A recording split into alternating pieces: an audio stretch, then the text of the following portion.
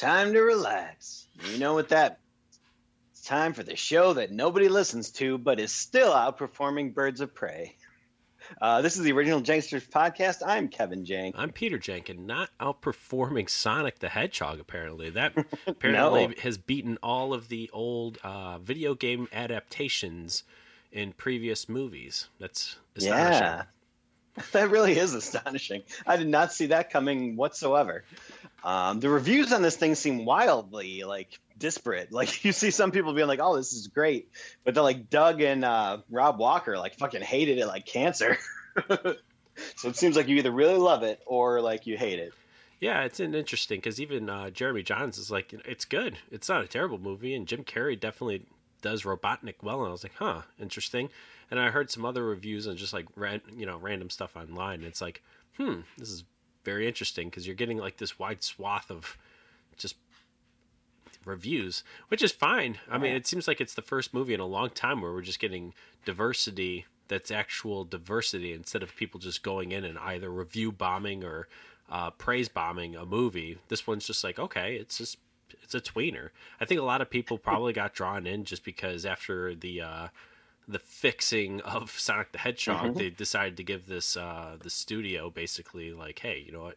I'll give you the kudos. We'll go in on that weekend. I doubt it's going to be as big next weekend. I don't even know what's coming out, but I think that this weekend was its big. Yeah, I looked it up today because I was trying to buy tickets and for next weekend, and there's shit. Oh, they're making.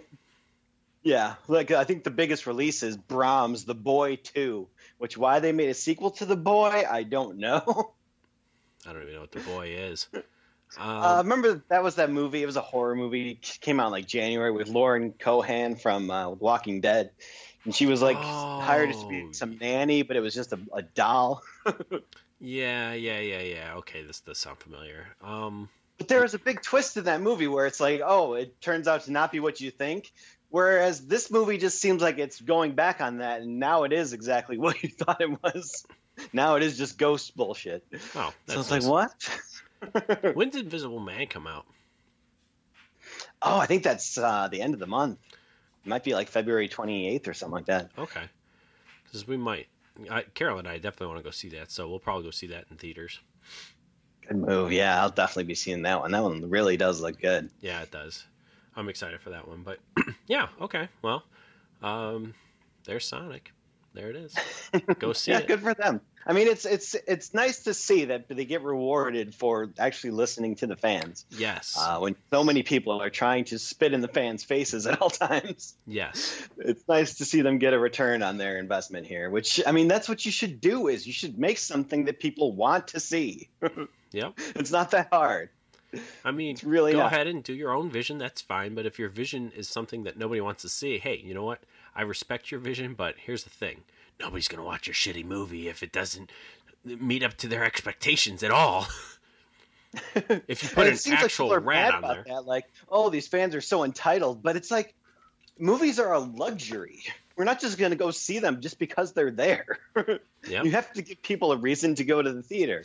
They're not just going to be I'll take whatever crap you give me and show up. No, this isn't like toilet paper where you have to buy it. Otherwise you get ostracized from society. Well, you don't have to buy toilet paper. That's the thing is just get all your food, paper or plastic, paper. Always paper. And there you go. Many paper cuts. You get used to it. One time. It becomes a calloused butthole. One time someone thought it was their lunch bag and took it to school. Oops.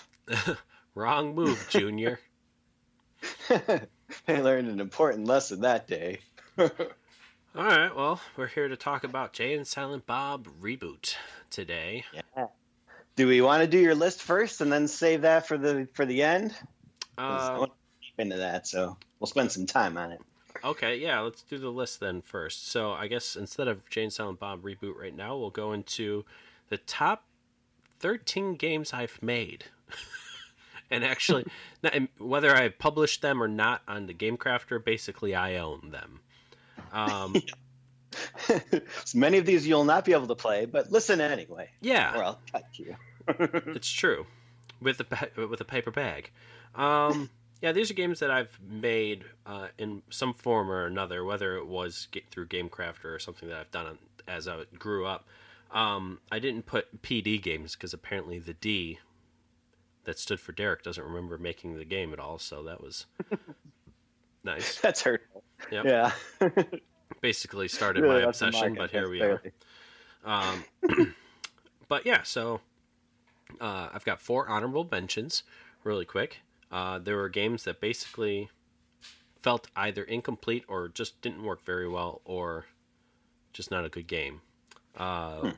War, which was a game that basically was War, the game. Yep. That's the first problem. It's not even like a Star Realms or something you're ripping off that some people might not know.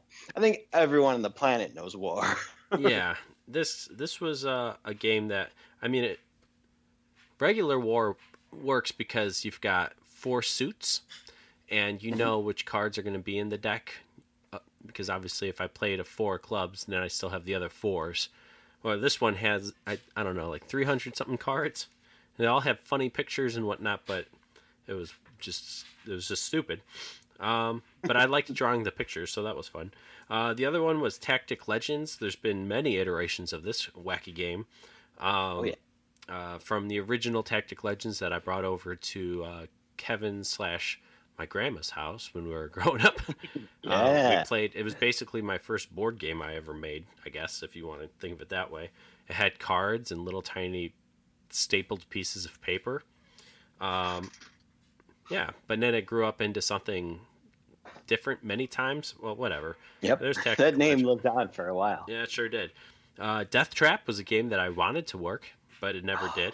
It seemed like it was going to, but a couple of times. There were a couple of attempts, and every time, right down the poop hole. Yep, it became a Putin nanny. And the last one is World of Etheria, which is technically my first big box game that I made. And when I say big box, it included a full size playing board with cards and a lot different components and stuff like that. Not just like another card game like Quest for Lost Pixel, which I'll talk about later. This included a board, and it was the first time I ever really did a board or anything like that. So this game didn't work at all. It needed a lot of tweaking. I thought it was going to be amazing. It was my first deck building style game, and I thought it was going to be incredible to get these cards. This game should have taken 30 minutes to 45 minutes to play, and it took about 2 hours. And I said, this is a problem. Holy shit. This game was way too long, and it's because it was way too slow, and there was so much tweaking that I needed to do, and I didn't even know where to start, so I completely just gave up. It was fun to do all the different artwork for it. It was another pixel game that I made, but unfortunately, it was just something I had to let this one go. And this is around the time I started letting pixel art go as well. So, it's the last bastion of those. Yeah, I love the name Bastion. All right, so let's go on to number 13. Number 13. The reason it's number 13 is because it was outspoken. The name was outspoken somewhere else, and this is Spellbook 1.0. This is one of my very first games that I did on the Game Crafter, in which you had a deck of random, I think it was 50 cards, a random deck of 50 cards, and then your opponent would have a deck of 50 random cards, and you would just face each other by playing different cards, and basically these cards would do damage or protect you from damage, and when you took damage, you would actually draw from the top of your deck, and once you whittled your opponent's life all the way down to no deck, then they would lose and you would win. I like this idea, and you'll see this idea a couple times with this deck representing your life. But that was the start of that. I thought it was a very cool concept. I guess other games have started doing this in modern times. I thought I was clever, and maybe I still am. I feel like it was a cool idea. Yeah, you might have been at the front of that curve. Yeah, maybe if I did something with my life, it would have done well, but who knows? All right. Speaking of decks as your life, Dungeon Arena is my number 12 game. Dungeon Arena was at the forefront of my pixel art days. This is where I got the basically the rights and the license to a bunch of artwork from a game through Dungeon. What was it called? Dungeon Soup or something like that. I don't remember. But basically, I got a bunch of like this art for free from this one artist who does this game, and he basically offers this to a lot of other people who can use it royalty free. So I was like, oh, sweet. So I started doing all these cards for a game that takes the same concept as Spellbook, where your deck is your life, but this time it played in such a way, it was kind of like Magic the Gathering, I guess, but like a speedier version. And the benefit of this game is you didn't need like dice to represent your life, or all these counters and all these like wounds and all this other stuff. It all came in a box. You just get, bring your deck however you wanted to make it. You verse somebody else, and you just needed the cards that you brought. You didn't need all this extra stuff. And I thought that was really fun and cool. And Gully and I would play the bejesus out of this anytime we had training.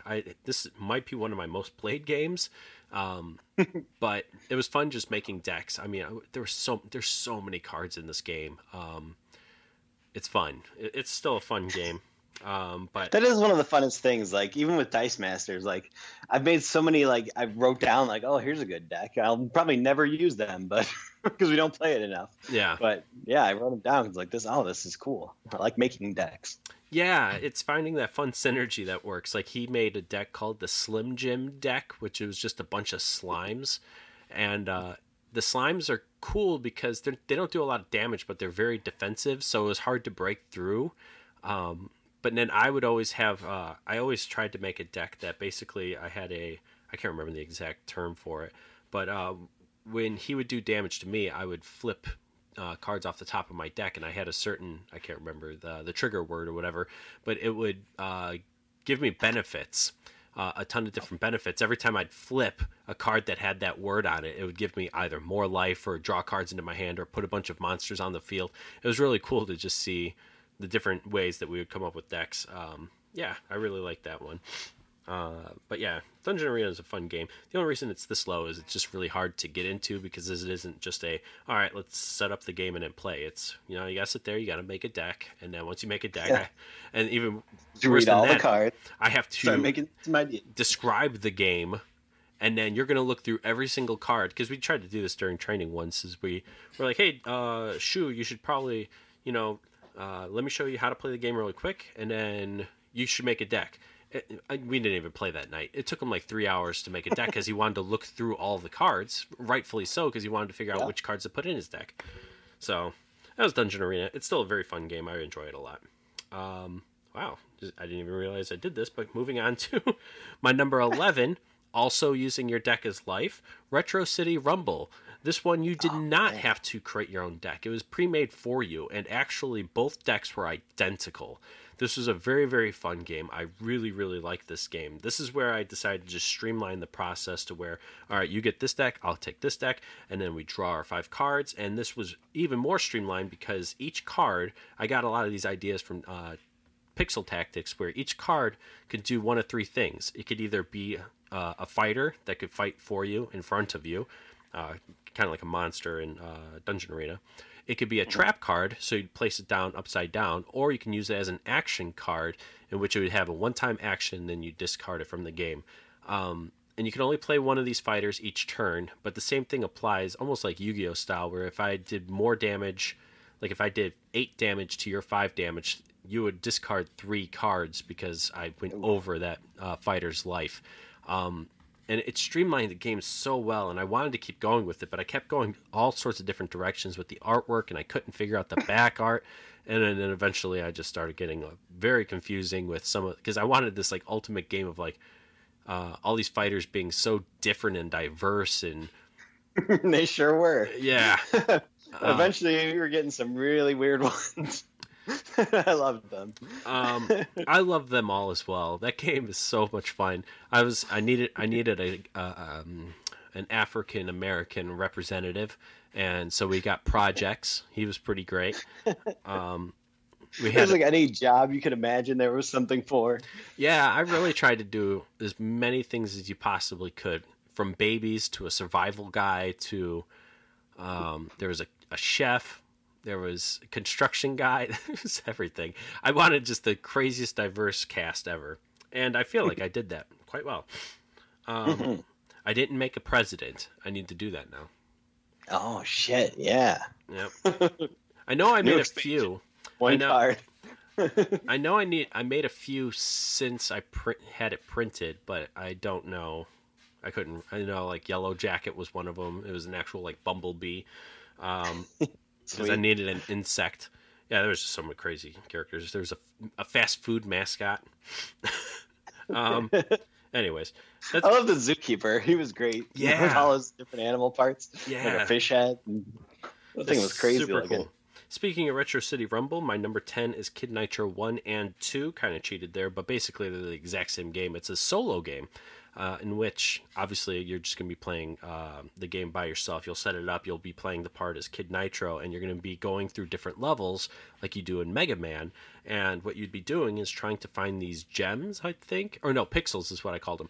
You're finding the pixels to spend on different parts on either to fix, I think in the one game it's an airship or the drill, whatever it was. Yeah. But you're trying to build parts to these different machines to get to the end of the game, but you needed to defeat all the bosses first. Once you did that, and then you get to the end of the game, and then I believe you would fight like one like mini boss, and then Mickey Finn himself. This is such a great game because in each one of these, I gave like the bosses or whatever I call them, the robot masters, basically a bio on back of card, so you got to read these crazy stories that seem to be more dark than funny in some of them. Yeah. Oh yeah, I forgot about that. Yeah. Sinister Sickle, I remember his was real dark. His was dark. Dr. Milk was kind of dark. This was confusing but amazing. Yeah. We never did find out exactly what his history was, just that involved milk. It's true. But yeah, that was the best part about that game, was just reading all the bios. It is a fun game, though. I haven't played it in a hot minute, but yeah, I do like that game. Yeah, those are great. Those games are really fun. And I do like how you kind of incorporated a reason for why you're going to all these stages before you just go to the big boss, which Mega Man really never did. It's just kind of like, you have to beat these guys first. Why? I don't know. Yeah. I don't know. It was just fun. I really enjoyed making those games, and I did all the artwork for those games, which is not, especially nowadays, that's not common at all.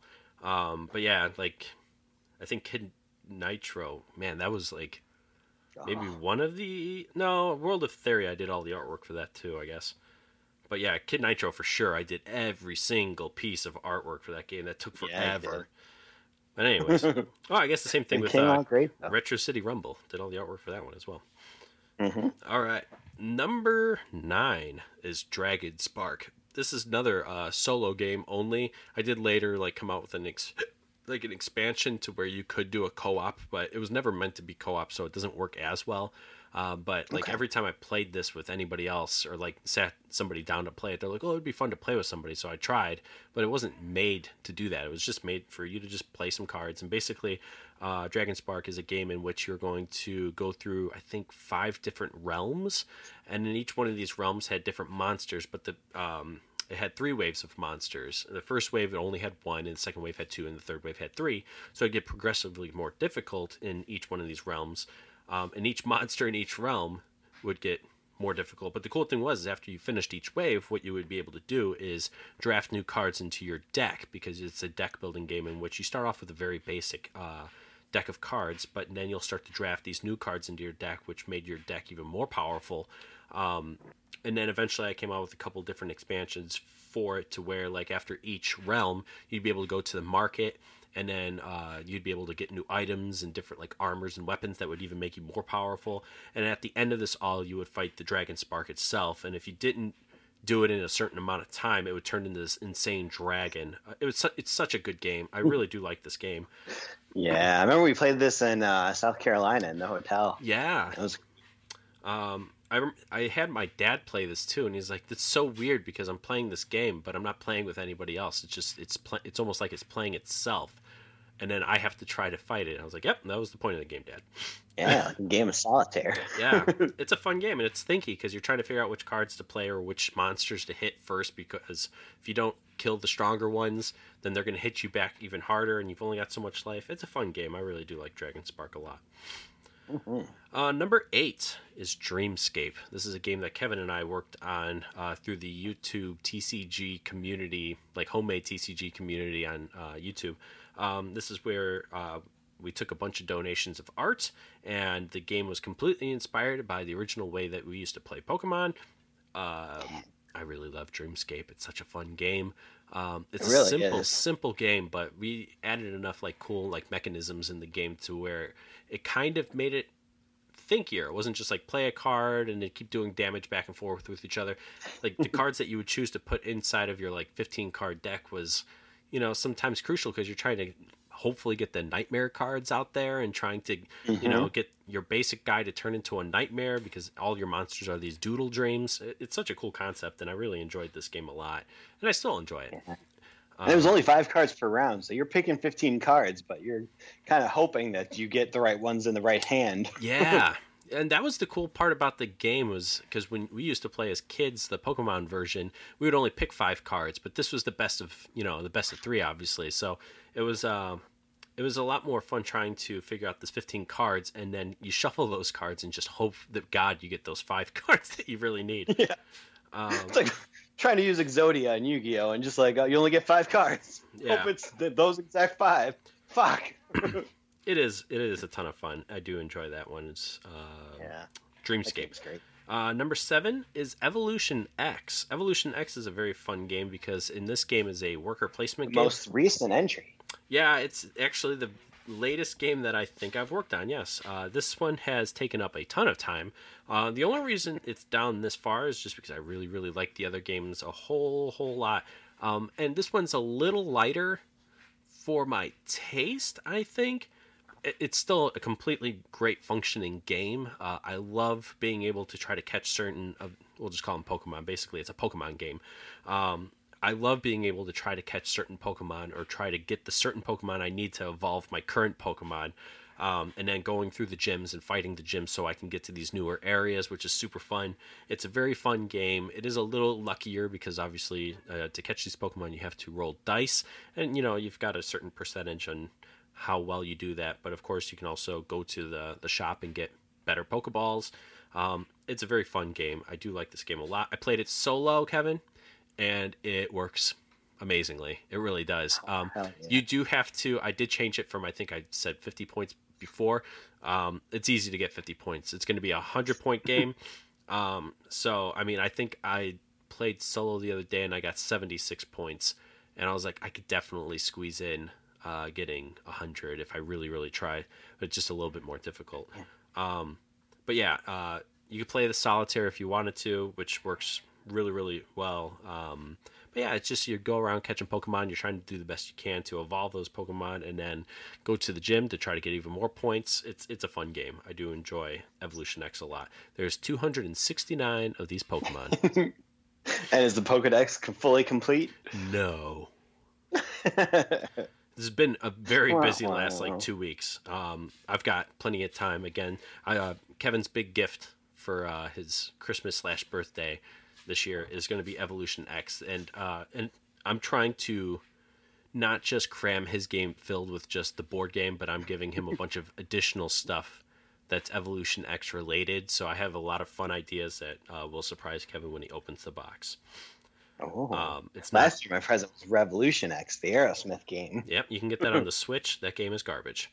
All right. I used to love that game when I was a kid. The next game is number 6, and that's Drunk Driver. Drunk Driver is a fun drinking game / I wouldn't say trivia game. It's a category game that I was inspired by one of Nick's drinking card games that he got for around his birthday.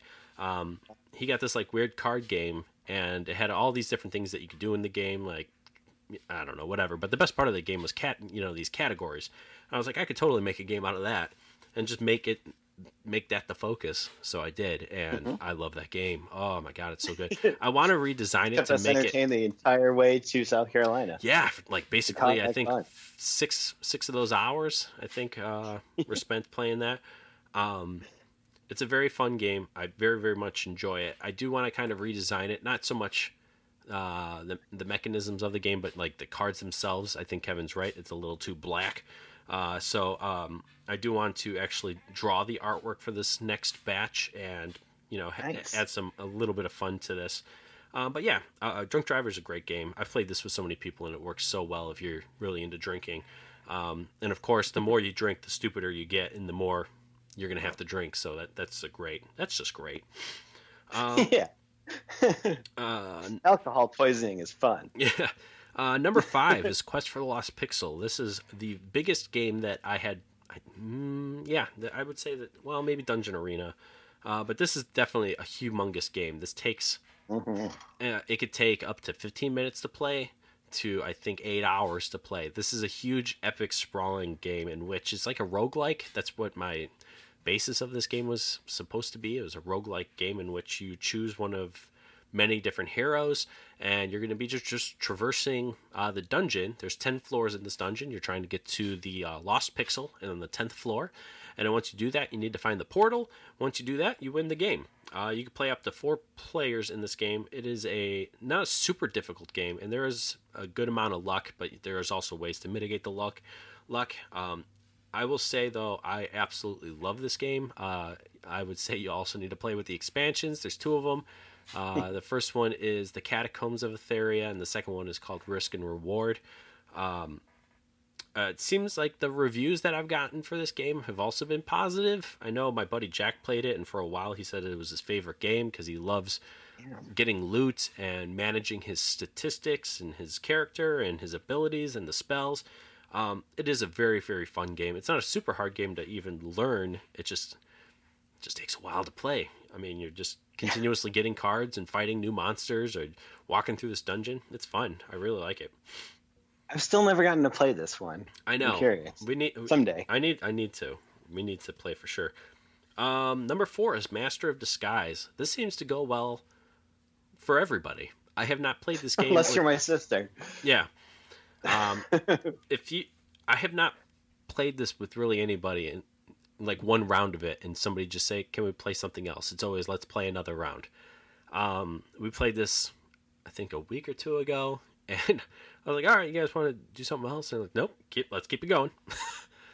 Yes. This is a very fun game in which everybody is given a card, and they're all the exact same cards. So maybe, for example, everybody has something that says the police officer. Well, one person at the table has a card that says Master of Disguise. Now everybody's going to start asking each other yes or no questions, in which the other person will have to reply yes, no, or maybe. Now the point of this is we're trying to suss out the basically the Master of Disguise. If we can guess who the Master of Disguise is, with with everybody actually agreeing, yeah, I think Doug over there is the Master of Disguise. If everybody agrees, then Doug reveals his card. If he is, then he loses, and everybody at the table wins. If he isn't, then the actual Master of Disguise wins, and he was good enough to basically fool everyone. But of course, at any point, the Master of Disguise can say, "I think you guys are the police officer." So making your questions more general and less specific will be the key in this game, because you're really trying to whittle out who the Master of Disguise is. It's such a great game. I have so much fun playing it every time. Yeah, this game's great. Obviously, I love hidden role games, considering that we grew up playing murder at like every family party. Yeah. Actually, that's kind of a terrible game because it never actually goes anywhere. It's true. It's just fun to kill people. I think what I want to do is when I come home in a couple of weeks, I want to bring this one game called Werewolf. It's a small little card game, but it's very much like murder. But instead of there being a murderer, there's one player at the table who's a werewolf. And every single night, the werewolf kills somebody, and you're trying to do the best you can to try to figure out who this werewolf is. It's a fun game. Oh, man, I have a blast with that one. So I'll probably bring that one. It's small enough. All right, my number 3 game is Amethyst. Amethyst, I also have a blast with. It's one of my newer games as well. I kind of based this off some of the things that Carol likes in games, like gems and simplicity. Even though there is depth to the game, it's not a very hard game to understand, and the rules seem very simple, but it's when you start to make certain plays, it's like one of those games where it's easy to learn, but hard, I wouldn't even say hard to master, but you're just trying to come up with really cool wombo combos to, kill the different monsters or go for a different set of cards or really stack up on gems to really then start using those gems to build new items. It's a super easy, simple, fun game. I really like this game a lot. It seems to go well with everybody as I've played it with most of my gaming groups. So yeah, Amethyst, fun times. I enjoys it. Yeah, I like it. Number 2 is the now current Spellbook. I guess you can call it Spellbook 2.0. And then you'll cough yourself to death. Yep. Spellbook is a game that I've talked about on the podcast before, in which you are just basically building a deck of cards. You start off with a very simple deck, but then you get a bunch of spells in your hand. This is the game that's basically based off of Star Realms, which is fine. I like Star Realms a lot, but I also take aspects from other deck building games, including my own mechanisms that I've put in the game as well. So that's why I can't fully consider it like a ripoff, even though it does. The main mechanism is you fight back and forth with it, and that's what Star Realms does. But Star Realms doesn't have, I think, even half the mechanisms that I've put in this game. So I don't know. I go back and forth with it. But this is my go-to deck building game. If I want a quick, simple, 20-minute deck building game, this is it. I can't think of any game that's better than this. Star Realms used to be that game for me, but now that this has a little bit more depth and some fun stuff that you could do with the rally and the familiars and all sorts of fun stuff, I really, really like this game. Take that, Star Realms. You're crap now. I'm gonna doo-doo on you. All right, and then my number 1 is my second, I guess, newest game called Starfall. Starfall, I have. This is so weird to me because I'm not a sci-fi guy at all. I think I enjoy some stuff in the sci-fi universe. In this, there may have been one thing I enjoyed. It's hard to remember. It was when I was a wee little boy. I definitely lean more towards the fantasy stuff. I think, as Kevin would probably agree, that I do. I love fantasy. I like goblins. You need to put golems and slimes in games, or else those aren't even considered games. Then I decided to task myself with this idea of like making just a space game where I can just put whatever I want in a space game that sounded sci-fi enough, and I was just like, all right, I'll just throw that in. So I found these game pieces and some other stuff off of the Game Crafter that could help me basically form the idea of making kind of like a 4X game, which is explore, exploit, expand, and exterminate. And that's what I did with like accent. I don't know how I came up with this idea, but anyways, I would say if you were talking to me a month ago, Starfall would have been further down the list. But after a few minor tweaks that I've done with a couple additional add-ons that kind of, I think, give the game its fullness, I think this game, it's really, I mean, it's definitely my thinkiest of games that I've made, and it's probably the heaviest, not in terms of weight, but like puzzliness. It's the heaviest game I've definitely Back to the Future. It's such a heavy, fun game. It's basically you get what is called a dashboard. The dashboard is your player mat, and you're going to be doing different things from this dashboard. And then you've got a main board in which you'll be exploring different planets on, going up different tech tracks on. You'll be trading in some of your gold for different resources, or even upgrading some of your actions to have more actions. You only get 5 rounds in the game, and it's up to you on how many times you can play in a certain round, because you can just play 2 turns in a round, or you can, depending on how many upgrades you have, you can play maybe 4 or 5 different turns in a round. But what you're trying to do is have the most points at the end of the game, and you do that, you win. It has all the cool words that I wanted to put in there, like technologies and upgrades and alien species and exploration, or space exploration, and worlds, and what are the words I wanted to put in there? I don't know. Mission. Did I say missions? I don't even know. But I wanted to put a bunch of these words in there, and every time I thought of a word, I was like, well, how can I make that a thing? So I'll never do a sci-fi game again. How do I work the word alien into this game about space creatures? Yep, basically. But yeah, absolutely Absolutely love this game. I do not have a solo for it, but this is a game that I'll be bringing home so I can confuse my entire family with, and then I'll come back here and just absorb the feedback. Yeah, I think for the most part, I've played this now with my one game group, and I've played it with Carol a couple times, and just some of those minor tweaks just really, fill this game out to, I think, the best possible way. It'll probably take about I would say per person, maybe about 20, 25 minutes per person. So if I'm playing a 2-player game, we're talking about a 50-minute game, 45 to 50-minute game. 4 players, you're talking about an hour and a half maybe. And that's the perfect time. That was what I was aiming for this game. It was about an hour and a half. I like this game a lot. It's so much fun. But yeah, those are my top games of all time that I've made so far today. Yeah, up to date. Yep. More to come, I'm sure. Probably before the end of the year. Oh, God, I hope not. You say that now, but the second you stop, you'll be like, fuck, I'm bored. I need to make a game. That's usually how it goes. Hey, at least I went with this one, because I remember almost throwing this one to the back burner, or else Starfall. So I was like, no, I don't want to do this now, because then I came up with this grand scheme of ideas for Starfall, and then they started getting rid of some of the pieces that I wanted. I was like, screw this. I'm not going to be able to even print this all out because they're running out of the pieces. And they did. They ran out of most of them, but they still have some of the main pieces that I needed for the game. So I was like, okay, well, let's hurry up and push this one out before those pieces go as well. So I did that, and I made it work, thank God. And now it's one of my favorite games of all time. So it just works. Just in under the deadline. Yep. It's fun.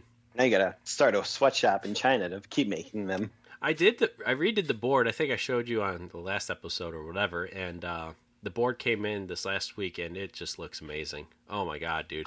It came out so good. I'm so happy with it. It looks incredible. You'll look at it and you'll be like, "Well, that's not Pete's game." I'll be like, "Yes, it is. Yes, it is Pete's game."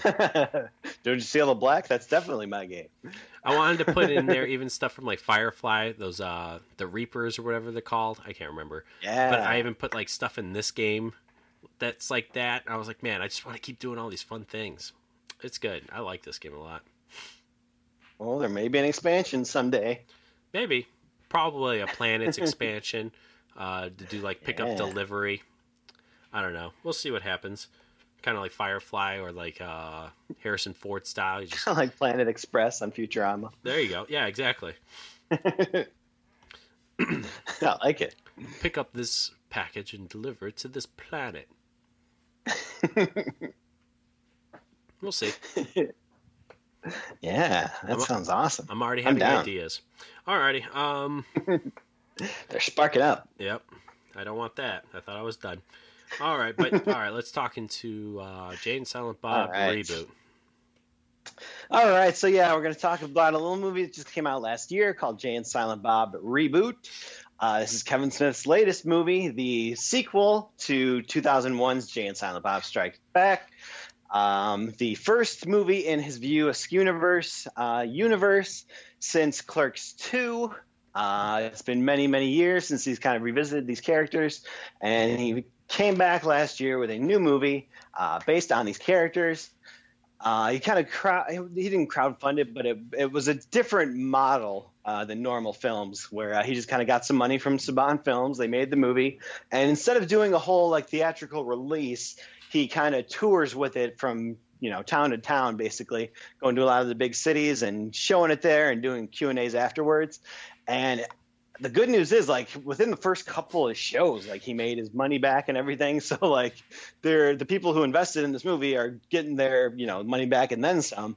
So this seems like it'll be his model going forward. And that's kind of opened up the doors for, the Mallrats thing to happen again, which had kind of failed before. And it got him and, Jeff Anderson talking again. So that's going to lead to Clerks 3, and they'll actually have money for that. So that's good. So this has kind of rekindled his love affair with films, it seems like, in a way that Yoga Hosers maybe didn't. Although he seemed, happy with that movie, but I didn't. Most of the people, not so much.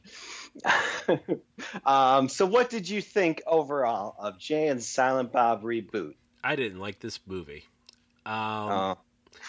I had to skim through some of it because there was parts that were so slow, and I was like, "Oh, God, we gotta move. We gotta move on." I think it's only about an hour and a half long, but it's an I hour do and kind of 45 feel you on minutes. that. Um, Okay. I will. There was parts that made me laugh, that's for sure. But it's almost that slapstick comedy. It's like, well, if you didn't have a soul, then I can understand you not laughing. But if you have a soul, then it's like, oh, okay, yeah, that was kind of funny. There was a few of those moments in the movie, but most of it was just like so many callbacks, and Yeah, a lot of callbacks. what's the word I'm looking for? Fan Fan service. So much fan service. I didn't even think Yeah, that. a lot of meta, like fourth wall type stuff involving the actual actors and stuff, which I mean was part of the first movie, but it seemed like that was the most thing that they were going for in this movie, like more so than anything else. Was that's the well they're going to keep going to. And some of it was fine. Like I liked the part where like Ben Affleck's like, "Oh, you could have been like Thomas Wayne, or even like the mother. What was her name? Whose name escapes me." And that part makes me laugh so fucking hard. That was when I first saw this movie. I was like, "Oh my god, that was the greatest moment in all of film history." Or even like Jason Lee when he was doing this, like, well, yeah, or they don't even do sequels anymore, or squeakquels. And I was like, that was kind of funny. That was dumb but funny. So you see a lot of that stupid humor in there. It's like, okay, I guess I get it. That made me laugh. But then there's like so much. Like the worst was when Kevin Smith's daughter shows up, and that's where the movie completely goes downhill. I was on board up until that point, and then I was like, okay, all right, okay, and then that's when I started skimming. So much skimming. I was like, okay, we gotta get past this. This is awful. It's awful. It's awful. I thought she was better in this movie than I've seen her be in everything else. I'm pretty sure I can't tell if she's a man or a woman.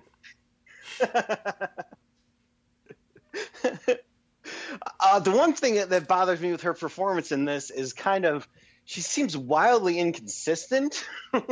Like I get that the character is kind of warming up to Jay as the thing goes along, but she seems like a completely different character from the first scene to the later scenes. I couldn't. I mean, she's talking like a serial killer in those first couple of scenes. Yeah.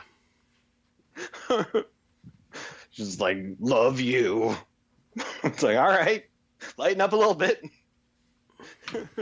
I get that you don't like these guys, but you're doing a little too hard. Yeah, I didn't like her character at all. The deaf girl was too much. I didn't like the villain at the end. It was pretty awful. That we need to talk about because it literally makes no sense. None. I mean, the plot in the first one isn't exactly the highlight either, but at least it made sense that they're robbing this jewelry store and they're going to pin it on Jay and Silent Bob and kind of have this distraction of them breaking in this animal lab. It's like, all right, that makes sense. That tracks. But the plot of this movie ends up being that the Chinese girl that they're trying to get to this Chronicon convention is not actually just a little Chinese girl who loves the movie. She is a Russian, like, super spy, essentially, who's there to assassinate Kevin Smith, the director, actual Kevin Smith, to, do it on, like, the internet so it'll blow up and all this kind of shit. But what was the point of this? Like, why did you have to con these girls and get there that way when, like, clearly there's all these cockmando guys who have gotten in with guns? So they clearly had all the access to this place that they needed. There was no reason for them to do this complicated, we had to hike across country to get here. Like, she could have gotten there a million ways. She's got the whole Russian government behind her. Yep. It literally makes no sense. Yeah. Not to mention they set up at the beginning of the movie that basically Jay and Silent Bob can't call themselves Jay and Silent Bob anymore because they signed these papers that the film studio had them sign, and that they never really resolve that. Like, they saved Kevin Smith's life, so you would think maybe he gives them their names back or lets them use their names, but there's really no resolution there. No, you never find out anything. No. They just kind of do this fourth wall break where, like, all right, time to wrap up the movie. And it's like, oh, okay. That was quick. Yeah, this movie is blah, blah, blah, blah. I mean, The first movie was definitely much better than this, and I haven't seen the first movie since I was probably a junior in high school, so I couldn't tell you for sure. But I can tell you that this movie is definitely not my favorite Kevin Smith movie. But there are funny parts. Don't get me wrong. But then there's just like it's mostly just some of the stuff that like Jay says, which is just funny. Like, you broccoli bitch. I was like, that's kind of funny too. I like that. I like when they're talking about like Saban Films, had stolen their names or whatever, and he's telling it to Jason Lee, and it's like, it's because of Sabaro Films. He means you mean Sabaros? He's like, yeah, those pizza making fucks. Yeah, I love that line. That's funny. There's a lot of little comedy and little stuff in there, but overall, this movie just does have some really good stuff. Like, I like when later on he's like, I promised your mom I wouldn't tell you I was your father, but if I kept every promise I ever made, then you wouldn't even be here. Because this one time I promised your mom I wouldn't come in her. There you go. Did this movie come out seriously in 2001? The first one? First one, yeah. Jesus Christ. Sadly, it came out like right around 9/11. So it's kind of why, or probably a reason of why it didn't do quite so well. Not a lot of people were looking for, screwball comedies. It's true. I will say, who's the chick who plays Justice in this movie? I can't remember her name. Oh, Shannon Elizabeth. Oh, yeah. She looks old and very saggy. Yeah. Her acting seemed very off to me in certain parts. Also, yes. She was overdoing it. It's so weird, like, seeing all these people get older, and it's just like, boy, yep, it shows. It shows right there. I love how Harley was like, I almost killed the older one. She's talking about Jay, who's like 5 years younger than Kevin Smith, but looks, 10 years older probably. Yep. He really does look like he's been through the ringer, which he has. It's true. Kevin Smith looks surprisingly good for being like 50 years old. Yep. He's held up pretty decently. Molly Shannon also looks like a bag of bags. Yeah. It says here you have a weight problem. That was pretty good. Yeah. Some good cuts with the whole thing that happened with Kevin Smith in real life. It's true. I like that. Yeah. Some of the cameos, like, I just didn't get or weren't that good. Like, one of the best parts of the first one was Diedrich Bader's security guard character. Like, all the stuff with him, he had so many amazing lines in Jay and Silent Bob Strike Back. Whereas in this one, like, he shows up and it's just like nothing. I don't think he says literally anything that's remotely funny. It's true. I'm like, how did this happen? Easily. A lot of the cameos didn't even make sense. They were just like, it was like just cameos that be, to be in the movie. Like Matt Damon. Yeah. It's like, you remember me? I was in the movie Dogma. I was like, oh, we're doing this? I really love the Matt Damon scene, but it's like, why? Why is he narrating this one scene? Also, very... it was just like shoved in there. Like Chris Hemsworth was just shoved in there. I did like Ben Affleck, and I'm not just saying that because I do enjoy Ben Affleck, but I love the idea of like the chasing Amy thing, and the daughter's born, and the daughter's name is Amy. It's like, that's cool. I like that. That was a cool part of that storyline, I guess. And it was fun to just like hear that weird recap, but then there's just like other things that just didn't make any sense. Like Jason Lee was fine, that made sense. It was a callback to the first one, and you get all that cool, fun information from Jason Lee again, so that's cool. But then it's just like so many random cameos, like Joe Maglagano being that weird, police cop. It's like, well, why is the is he in here guy just to be in here? Yeah, I mean, I like that Justin Long was basically playing his character from Zack and Mary. Yeah, but now he's a lawyer somehow. So they're kind of tying in his other movies, like Jennifer Schwalbach, his wife, who plays like the manager of the movies. She was basically playing the same character she played in Yoga Hosers, who was like managing some restaurant in Canada. So he's kind of trying to tie in his other movies that weren't part of this universe to kind of be part of this universe now, I guess. That part was weird. So that's interesting. And I hated the ending of that. And it's like, no, I just had vegan. It's like, oh, gross. This is stupid. I didn't mind it. She's hideous. She looks like a... She is very old now. She was old then. She's never been attractive at all. She was never attractive in Jay and Silent Bob Strike Back or in Clerks 2 when she tried to be even hotter somehow. And then in this movie, she looks like an old, dirty fart.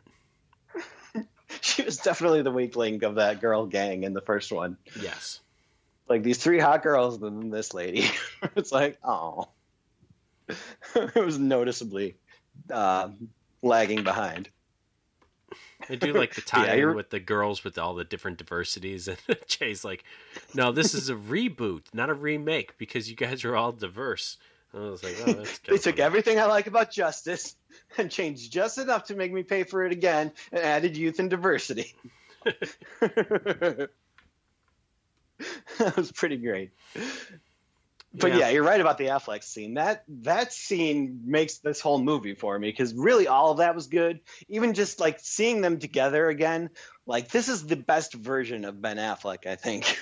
He's good in some other things, like don't get me wrong, but I like him more when he's just kind of being fun, easygoing Ben Affleck rather than playing like a, serious character or something. I can go both ways with it. I did like him a lot in this movie. I like that him, like it seemed like some of the characters from the other, View Askew movies just kept bringing up their movies. Like I said with Jason Lee, where he said the Squeakquel, that was a nod to the Chipmunks, or like Ben Affleck says Argo fuck yourself from Argo. It's like, okay. Well, he does the whole thing. He's like, they're gone, girl. On the town. Oh, I know. Just us. Just us, Lee. I mean, it's good. I get it. It was weird to just hear them going into their movies or the movies they've been in since Kevin Smith. Yeah. It was kind of their one go-to. It was like, hey, we'll make some jokes about this. It was sad not seeing Randall in here at all. Oh, the Loki thing. That was funny. Yeah, the Bourne identity thing. Yeah, that's He's like, sent me back to Earth, but he sent me back to like the Atlantic Sea. Or the Mediterranean With no memory Sea. of who I was. Yeah. It's like Born Again. That was pretty great. Almost like I was... my reborn identity. Like that Matt Damon scene, I've heard him talk about it, where it was like basically they were trying to get Matt Damon the whole time, and then like he was away. I forget what movie he was filming, but he was in like England or something. So they couldn't get him until he got back, which was like way after they had finished filming the movie. So they kind of just did what they could with him with that scene there. But all you had to do was like have him do a couple like voiceover lines to narrate a couple more scenes. Just that's it. You don't have to show him on camera anymore. He only did that one narrating sign right after we saw him, and I was like, oh, well, that'd be cool to see more of him or hear more of him throughout the movie. But no, that never happens after that scene. Like, okay, we'll just shove things in the movie. Okay, I get it. That is what it felt like. Oh, man. I hated how Jay acted after Kevin Smith's daughter, Harley Smith, gets in there. It's just like he was trying to be the protective father, and I was like, oh, God, this is so cringe. This is absolute cringe fest. I mean, I didn't hate like their relationship. Like it had its moments for sure. But I hated it. I think like Larry kind of mentioned when he was talking about this, he saw this recently. He's like, this is like the Chasing Amy of Jay and Silent Bob movies, where it's trying to be so serious at times, and it's got less of the comedy, which is fine. Like I don't hate that, but at the same time, it's not exactly what I was hoping for in a movie like this, considering the first Jay and Silent Bob is just pure fun. I kind of wanted more of that. Yeah, this is not a movie that should be serious. Probably out of all the Kevin Smith movies that are in that universe, specifically that universe, Chasing Amy is probably my favorite. But this shouldn't be that kind of a movie like you're saying. It should be that, that funny, like, dick jokes and get high kind of movie.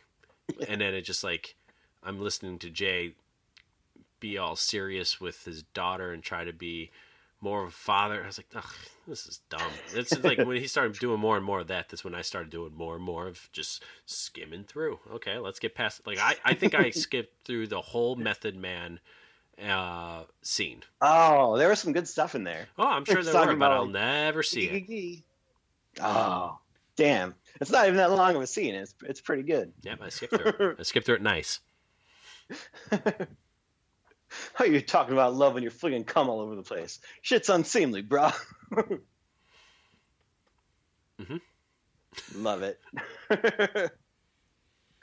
When Jason Lee is talking about like all the movies, it's like, hey, don't you talk shit about those Marvel movies. Yeah. I live for those Marvel movies. I live on those Marvel movies. I watch them more than I watch Pornhub, and I come twice as hard doing it. Yeah. That was good. Yeah. And I love the Stan Lee tribute they had in the credits there. I remember seeing that moment when he was doing that interview on the IMDb vote, and it's always good to see it on there because it's just, God, these two guys, like, really, you can tell they care about each other and like being around each other. It was like, what's your line? It's like, I'm Silent Bob. Well, get out of here. Go bring me Jay. I mean, that was only a couple months before he died, and he was still so sharp. Dude's like 95. He's busting jokes on him and shit. Yeah, it was pretty funny. It was good to see. It's so good. Yeah. Did you stay for the end credits, little Marvel style end credits thing? Oh no, I didn't. I just stopped. I thought I just went to credits. Where you find out that they were the ones putting the gum in the locks for the last 25 years. That's actually kind of funny then. Yeah. Yeah, that's pretty sweet. Yeah, it was good seeing everybody except for Randall. I wanted to see Randall. I also wanted to see Elias. I know. They should both be in Clerks 3 now. Luckily, he patched things up with Jeff Anderson. Otherwise, he really couldn't have made a Clerks 3. But now I'm glad he did, and they're good again. That's good. That's good. Yeah, it was a big year for Kevin Smith. Like, patch things up with Ben Affleck, patch things up with Jeff Anderson. Good. I think things are going again. I need more Randall in my life. Need more Elias in my life. Even though Elias will probably be all old and weird. I know. I don't want too much Elias. I just need a tiny bit of Elias. I need a little bit of pillow pants. Yes. Hopefully he's still with that girl. He's like 40 now. The pussy girl. I do like the idea of Clerks 3 that they've been talking about, so it should be hopefully interesting. Yeah. I hope. Well, we'll see what happens. I'll probably see that because I do enjoy the first Clerks, and I do very much enjoy the second Clerks.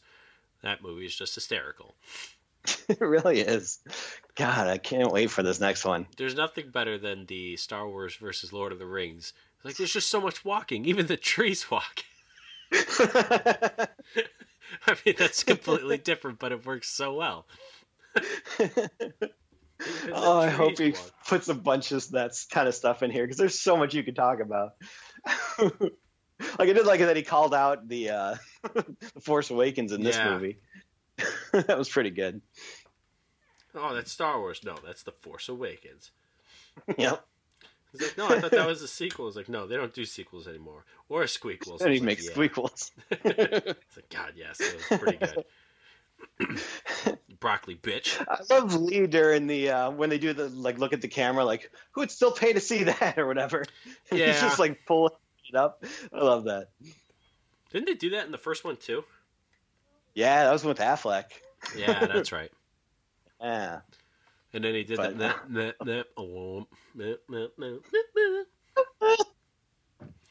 Oh, so good. Yeah, he was really going for it in that one too.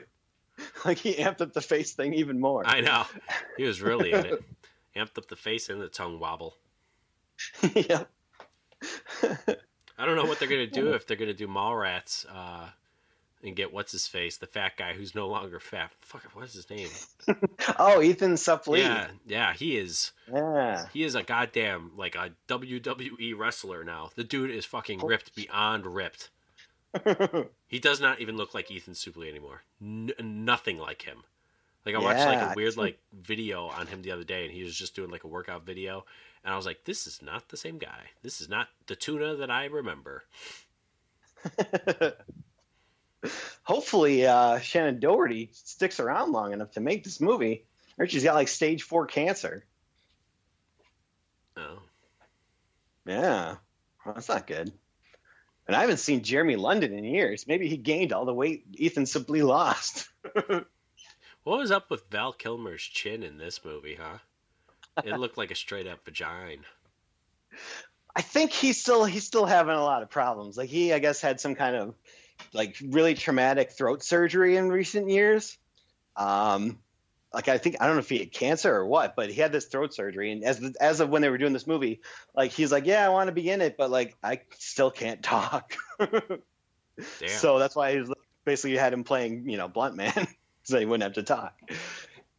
That's perfect. Which is a much better use of him than that movie The Snowman, where they just kind of dubbed his voice. Oh God. Some guy who doesn't sound anything like him. It was terrible. I haven't seen it, so. Oh, that movie was awful. It's like, this is all in English. Why is someone dubbing his voice? Why would you do this? I'm going to have to watch YouTube clips on that now. It's well worth it. Good. Melissa Benoist was playing in Chronic, and she looked great in that costume. But, man, I don't know what she was doing in this movie. She was, like, way overacting in a terrible way. That was not funny. Yeah, I didn't like any of that. No. Like, Tommy Chong was the best part of that scene. And even he wasn't amazing. I had to actually skim through that as well. Once Tommy Chong showed up and started talking, I was like, I don't know what's going on anymore. Yeah. I'm telling you, I skimmed through a lot after Harley Smith came on. Oh. I liked her in this movie. I thought she did have some really good line readings and that kind of thing. I don't mind her in like Tusk. That was fine because it was funny watching her do like this Canadian accent, and it worked. In this movie, I couldn't tell if she was trying to be a boy or a girl, and her look seemed weird, and she just was like this weird girl, and I was like, ugh, I don't like any of this. This is weird, and I don't like it. Some girls can be weird, and it's fine. Like the chick, oh man, I can't remember her actual name, but I do like her and stuff. Who is at Movies, the cashier register lady. Oh, Kate Micucci. Yeah, I love her. She's hysterical. She's very strange and weird, and she works as a very strange and weird person, but Harley Smith does not. Unless she's apparently Canadian. Yeah, that's what does it for you. She had some good parts where she was like calling Jay a dildo. I always love that in movies. That's half the reason I love Murder Party so much, I think, is just because they call each other dildos the whole time. I think she called him a genital cuff at one point. Yeah. That's a great fucking one, too. It was in the car. Overall, yeah, there's definitely some good stuff, but a lot of it just kind of All right, you got any winners or losers this week? Let's see. Not a whole lot. I mean, we've already kind of touched on the Birds of Prey thing. That's kind of the biggest loser this week, I would say. That thing fell way short of expectations. Yep. And they're just like, they don't understand what the problem is. They keep trying to blame it on the R rating and shit like that, when it's like, that's not the problem. And now, like, apparently that after changing the name and still nobody saw this movie, apparently SJWs are now trying a new tactic of trying to get this hashtag going of reasons why you should see Birds of Prey. And here is the most shared tweet. I'll read this to you. Reasons to support Birds of Prey.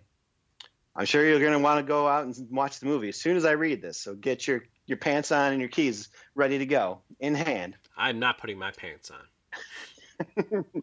They can't make me. It's a film directed by an Asian woman, written by an Asian woman, with an Asian cinematographer, starring all women, one black, one Latina, one Asian, with multiple queer characters. There you go.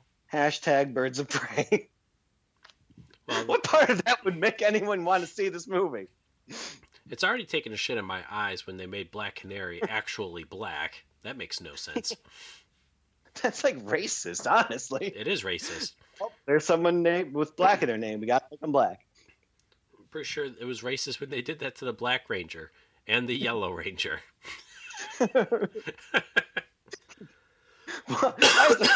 Oh, Falcon. He should be Black Falcon. Come on, guys. Can't you get behind this? We already did it with Black Panther. It's the only way. How will people know? Like saying you need to see a movie because it was directed by an Asian is just as racist as saying don't see this movie because it was directed by an Asian. It should be neither here nor there. This is not the type of thing that gets people to go to a movie. You should be saying, oh, this movie's really hilarious. This character is great. Like fucking the action scenes were amazing. Like no one's going to go because of these stupid identity politics reasons. Speak for yourself. Well, you can't go because you won't wear pants. Speak for yourself. The only real winner I have this week is one that really just got added a couple of minutes ago. Well, not minutes ago. Now it's probably 2 hours ago now. But I went to Taco Bell on the way home, and they had a little something new called the buffalo chicken fries burrito. Go on. God damn, is it amazing. They took their, Taco Bell fries, put them in a burrito along with some like buffalo chicken, and it's the greatest thing I've ever had. I mean, except for the chili cheese burrito, but they won't fucking give me those. I get them nice. Makes me so angry. Make me angry, Phil. You should just buy a bunch and like put them in a cooler and ship them here. I'll just bring them when I come by, but I'll eat them before they get there. I'll let you sniff the wrappers, though. Fuck me. Well, the only other big news I want to talk about, I guess, is we were talking about Kevin Smith a little bit earlier. They announced the cast for that. He's doing that He-Man and the Masters of the Universe cartoon for Netflix. No. Oh, yeah. He's doing him and I think Mark Bernardin, who he does Batman on Batman with. They have kind of been spearheading and headlining this Masters of the Universe cartoon for Netflix that's supposed to kind of pick up where the old series from the 80s left off, I guess, which I'll probably have to go back and rewatch those because I loved it when I was a kid, but couldn't tell you where the fuck it left off at. I never watched a single episode. I used to love that. I mean, I used to love the toys and the cartoon. It was all great when I was a kid. The toys are cool because I just remember you having them, and some of them were just wacky toys, but I mean, man, I never watched a single episode of that. I was just growing up at the wrong time, I guess. I mean, I watched some Thundercats. The 90s, that was kind of over with. I did Thundercats, and then, unfortunately, SWAT Cats took that spot. Or Street Sharks. That is definitely a step down. No, SWAT Cats was such a good show. Or Creepy Crawlers. I don't think so. Creepy Crawlers was a great toy. I don't think it needed to be a show. But it was still a good one. Well, anyway, they announced the voice cast for this show, and it's pretty star-studded, I gotta say. I mean, there's kind of the usual people I guess you would expect is like I think Jason Mewes has a small role. I guess his daughter also has a small role. Mm-hmm. But as Skeletor, they reached out to a little guy named Mark Hamill. I can see that. Yeah, hopefully he's actually trying to do the Skeletor voice and not just doing it as the Joker. He's going to do it as the Joker like he does with everything. Yeah, just like Chucky and Hobgoblin on Spider-Man. Like, I want to see him doing that. Like the actual, trying to copy that voice as much as he can. But they got Henry Rollins is playing one of the villains, which that's pretty cool. I like that. I like me some Henry Rollins. Sarah Michelle Gellar is going to be on this show. Alicia Silverstone. Lena Headey from Game of Thrones. Huh. So they got some actual big names involved with this. So I guess they're putting some money into this, it sounds like. Are they big now? Tony Todd, he's still at the height of his popularity. No. I think it died after all of the Candymans. Yeah. Sadly. I mean, he was a voice on the Flash show for a little bit. Like, who even is Sarah Michelle Gellar anymore? Mrs. Freddie Prinze Jr. No, it's not doing it for me. Yeah, she hasn't been doing a whole lot recently. I think she's just been one of those people who just, kind of quit to raise her kids and that kind of thing. You know what's interesting? I saw this on I don't remember what random news article I was reading, but they got the whole cast to come back to the Ghostbusters except for one person. Oh no. And that's Rick Moranis, which is very sad. Damn it. But the strangest part is they're rebooting or remaking, or I think it might actually even be a sequel now that I'm thinking about it. I think it is a sequel to Honey, I Shrunk the Kids, and Rick Moranis is going to be in it. What? Huh. I thought that was very strange. I was like, really? Yeah, why? That seems like a bad choice. I mean, I love Honey, I Shrunk the Kids and Honey, I Blew Up the Kid, and I grew up in the era of Honey, We Shrunk Ourselves, which was not a good movie, but I still enjoyed it as a child. But what else is there to do? Like, I mean, the kids have already shrunk the adults. What else is there for him to come back and do? I don't know. Honey, We Shrunk Our Genitals? Honey, I Blew Up the I shrunk Kids. The condom while it was on. Now it's very tight and won't come off. I don't understand what they would do because I don't know if any of those actors besides Rick Moranis are even still alive. Honey, I shrunk the size of our cast. Honey, I killed our cast.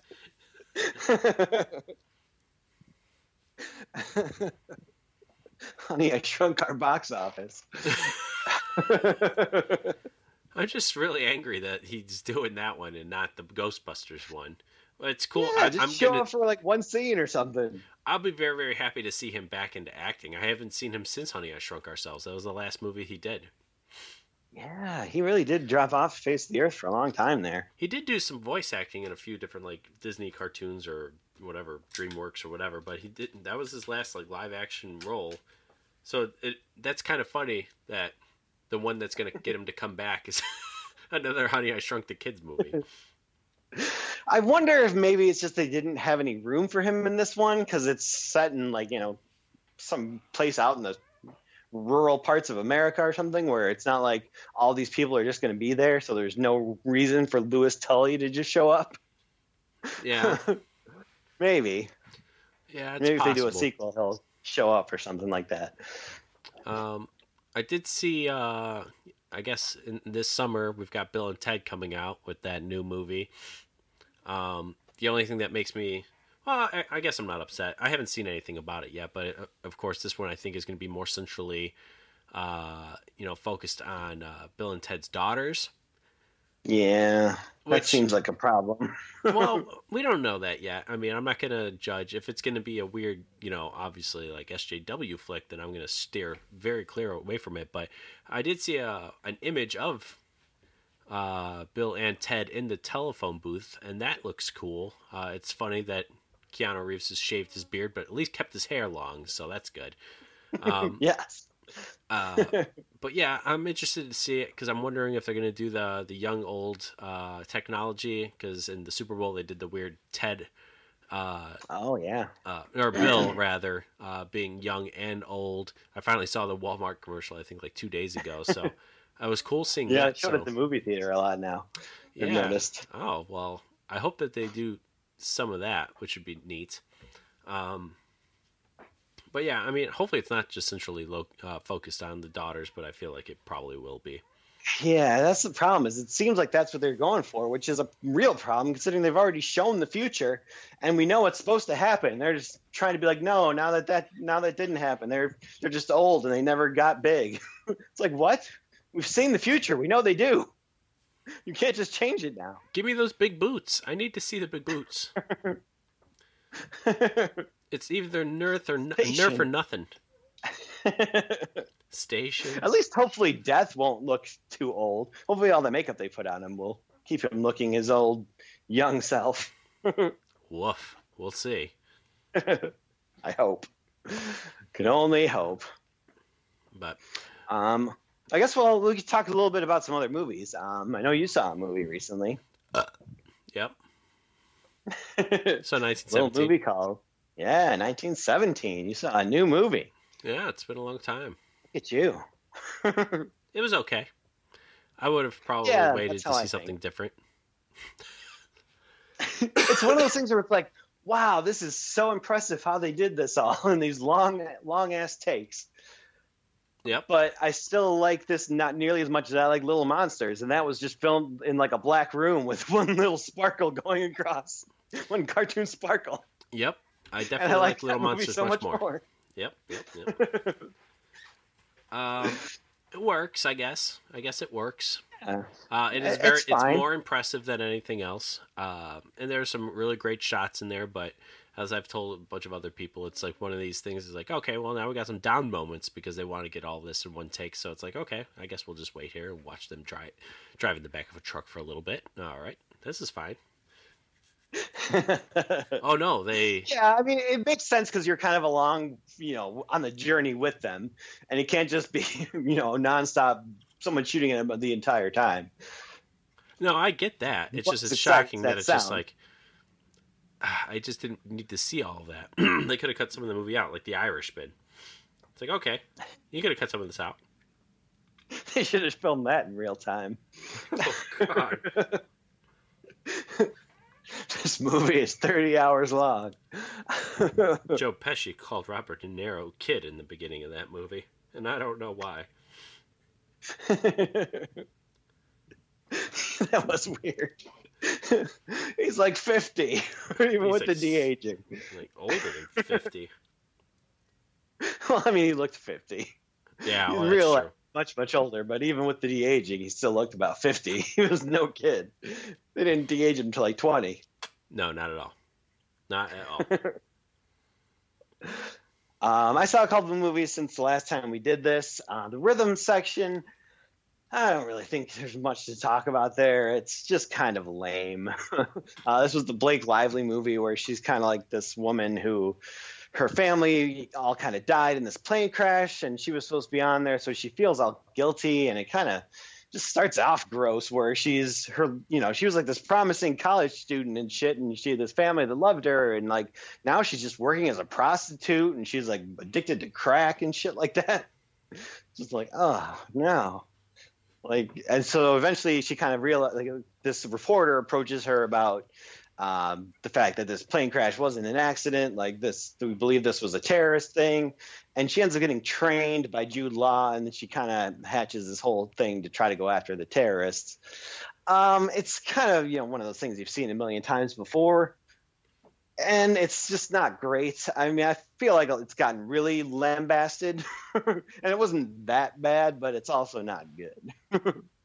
So that's the rhythm section. The other movie I saw was a little movie called Blumhouse's Fantasy Island. Oh boy. Yeah. Yeah, this was one where I saw the trailer a couple months ago and was like, what? But actually, it's a decent enough premise for a horror movie. Turning Fantasy Island into a horror movie could be actually a pretty good idea. Did they put tattoo in there? Funny enough, it's kind of a tattoo origin story. Fantastic. Yeah, let that sink in. Yeah, but like I said, it has some good potential, but boy, does it go downhill quickly. Just a terrible, terrible movie. Is All Ricardo the fantasy- Montalban in there? No, they got Michael Pena to be kind of him. And he was just kind of very lackluster. He's got nowhere near the charisma that Ricardo Montalban's got. Ricardo Montalban. Yeah. He was just like, meh, just like a flat line the entire time. All the fantasies are just super fucking basic and lame. And like, you could have gone some really dark directions and made this really cool, but no, you just went with this PG-13 super safe bullshit. Like, first thing that comes to mind, like terrible bullshit. And then even worse, like they try to start linking everything together and have this like overarching plot that kind of just by the end of the movie just gets so complicated and out of nowhere that you're just like, this is so dumb. Why am I watching this? Yeah. So I don't know. This is, I think, the second one that Blumhouse has actually put their name on, where it's like it was Blumhouse's Truth or Dare, and this is Blumhouse's Fantasy Island. Both of them had Lucy Hale in them, and fucking, they got to stop doing that because every time they do that, they turn out terrible. Both of those movies are shit, and she, especially in this movie, was just fucking ridiculous. She was not good. Well, there we go. Yeah, so stay away from Fantasy Island. Looking forward to Blumhouse's Invisible Man.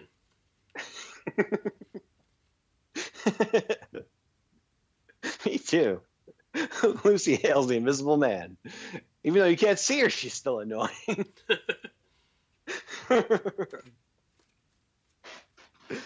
Oh, God. Yep. Well, I don't have high hopes for Brahms the Boy 2 this week, so might be a while till the Invisible Man. Maybe you shouldn't go see it. Yeah, that's true. You make a good point. You don't have to see all of the movies. Unless it's Sonic related. I did see Parasite again. Since it won the Best Picture, they've started showing it in theaters again. So I was like, all right, I'll go check it out again. Still pretty good. Oh, I'm not going to watch it. Oh, I should say, I'm not going to read it. I don't have time for that. Nobody's got time for that kind of shenanigans. I just can't do it, man. I cannot watch a movie if I'm reading it. I'm physically stuck just looking at words, and I have no idea what's going on the screen. No idea. I mean, it's not that bad, because there are times where there's not a whole lot of talking. You can keep up and know what's going on. Yeah, well, I could do that with Serbian film as well. It's true. You watched that one, though. Because there's not a lot of talking, thankfully. It's just a lot of doing. Let's talk or do. That's how they communicate. I like it. I need to watch that movie at some point. I don't want to, but I feel like I need to. I need to watch. There's a few movies that have come out in the disgusting movie market, I guess. One movie called Grotesque, which I need to see. Man, there's another one that's I've seen. Grotesque is disgusting, man. I watched like a review on it on YouTube. It's like Hostel on steroids. It's basically a guy named, I think his name is Dr. Grotesque or Dr. something. I can't remember. But it's like an Asian doctor. It's like a Japanese movie or whatever. Who basically captures this young Asian couple, and it's just crazy torture porn the whole time. And the best part about this movie is because this guy's a doctor, he resuscitates them, basically sews up all their wounds, gets them back up to healthy in this beautiful, clean, like, doctor's office. And he says, yeah, well, I'm going to let you guys go. You guys did everything that I needed you to do. Just, like, drugs them and redoes it all over again. It's like Warden in Human Centipede 3. Oh, man, it's so crazy. But yeah, it's I want to see it, the whole thing, but I can't find it anywhere. I guess it's on like a couple different streaming things, so we'll see. But I can't just get everything that I need off of a review. I need to see this one fully through. But this one's another one where you have to read, unfortunately. But thankfully, there's not a whole lot of reading because it's just, again, a whole lot of doing. But yeah, that's one I want to see. There's a couple that I've seen that are pretty awful. I think it's called The Bunny Game, which is really gross. And then Bunny Game. Yeah, that one's That seems misleading. Yeah, it Sounds is. like a fun family adventure. No, not that one. Don't watch that one with your family. Oh man, there's a couple of that I've seen, but yeah, Grotesque is one that I want in my my collection. One I don't have in my collection is like the Hostel collection. I need the Hostels in my life. Do you really need 2 and 3? I've seen them. I don't think you do. Oh, I've seen them as well. And yes. I heard the collector, there's going to be a third collector this year. Really? Yeah. I'm hoping big things for that, and I'm hoping for a Funko Pop of that. That would be amazing. Speaking of, when are they going to actually? Kevin Smith brought it up in the movie, but when are they going to make an Iron Bob Funko Pop? Because I'll buy it. Iron Bob. Yeah, remember when Silent Bob puts on like the Iron Man type armor? Oh, I must have skimmed through that. Oh no, it's such a good part. Is it? I'm Jay, and this is my hetero life mate, Iron Bob. Is it? Marvel gonna sue somebody. Yeah, it's pretty damn great. I like it. I'll go and look. All right, well, let's end this thing. I'm done talking about this stuff. All right, everybody. Well, this has been another hilarious episode from the original Janksters. My name's Peter Jank. That's Kevin Jank. And as always, remember to flip your tip and say hello to your Valentine and happy Valentine's Day. That was days ago. Oh, no. I've messed up so bad then. All right, everybody. I have to go sew up some moons. I'll talk to you later. Bye.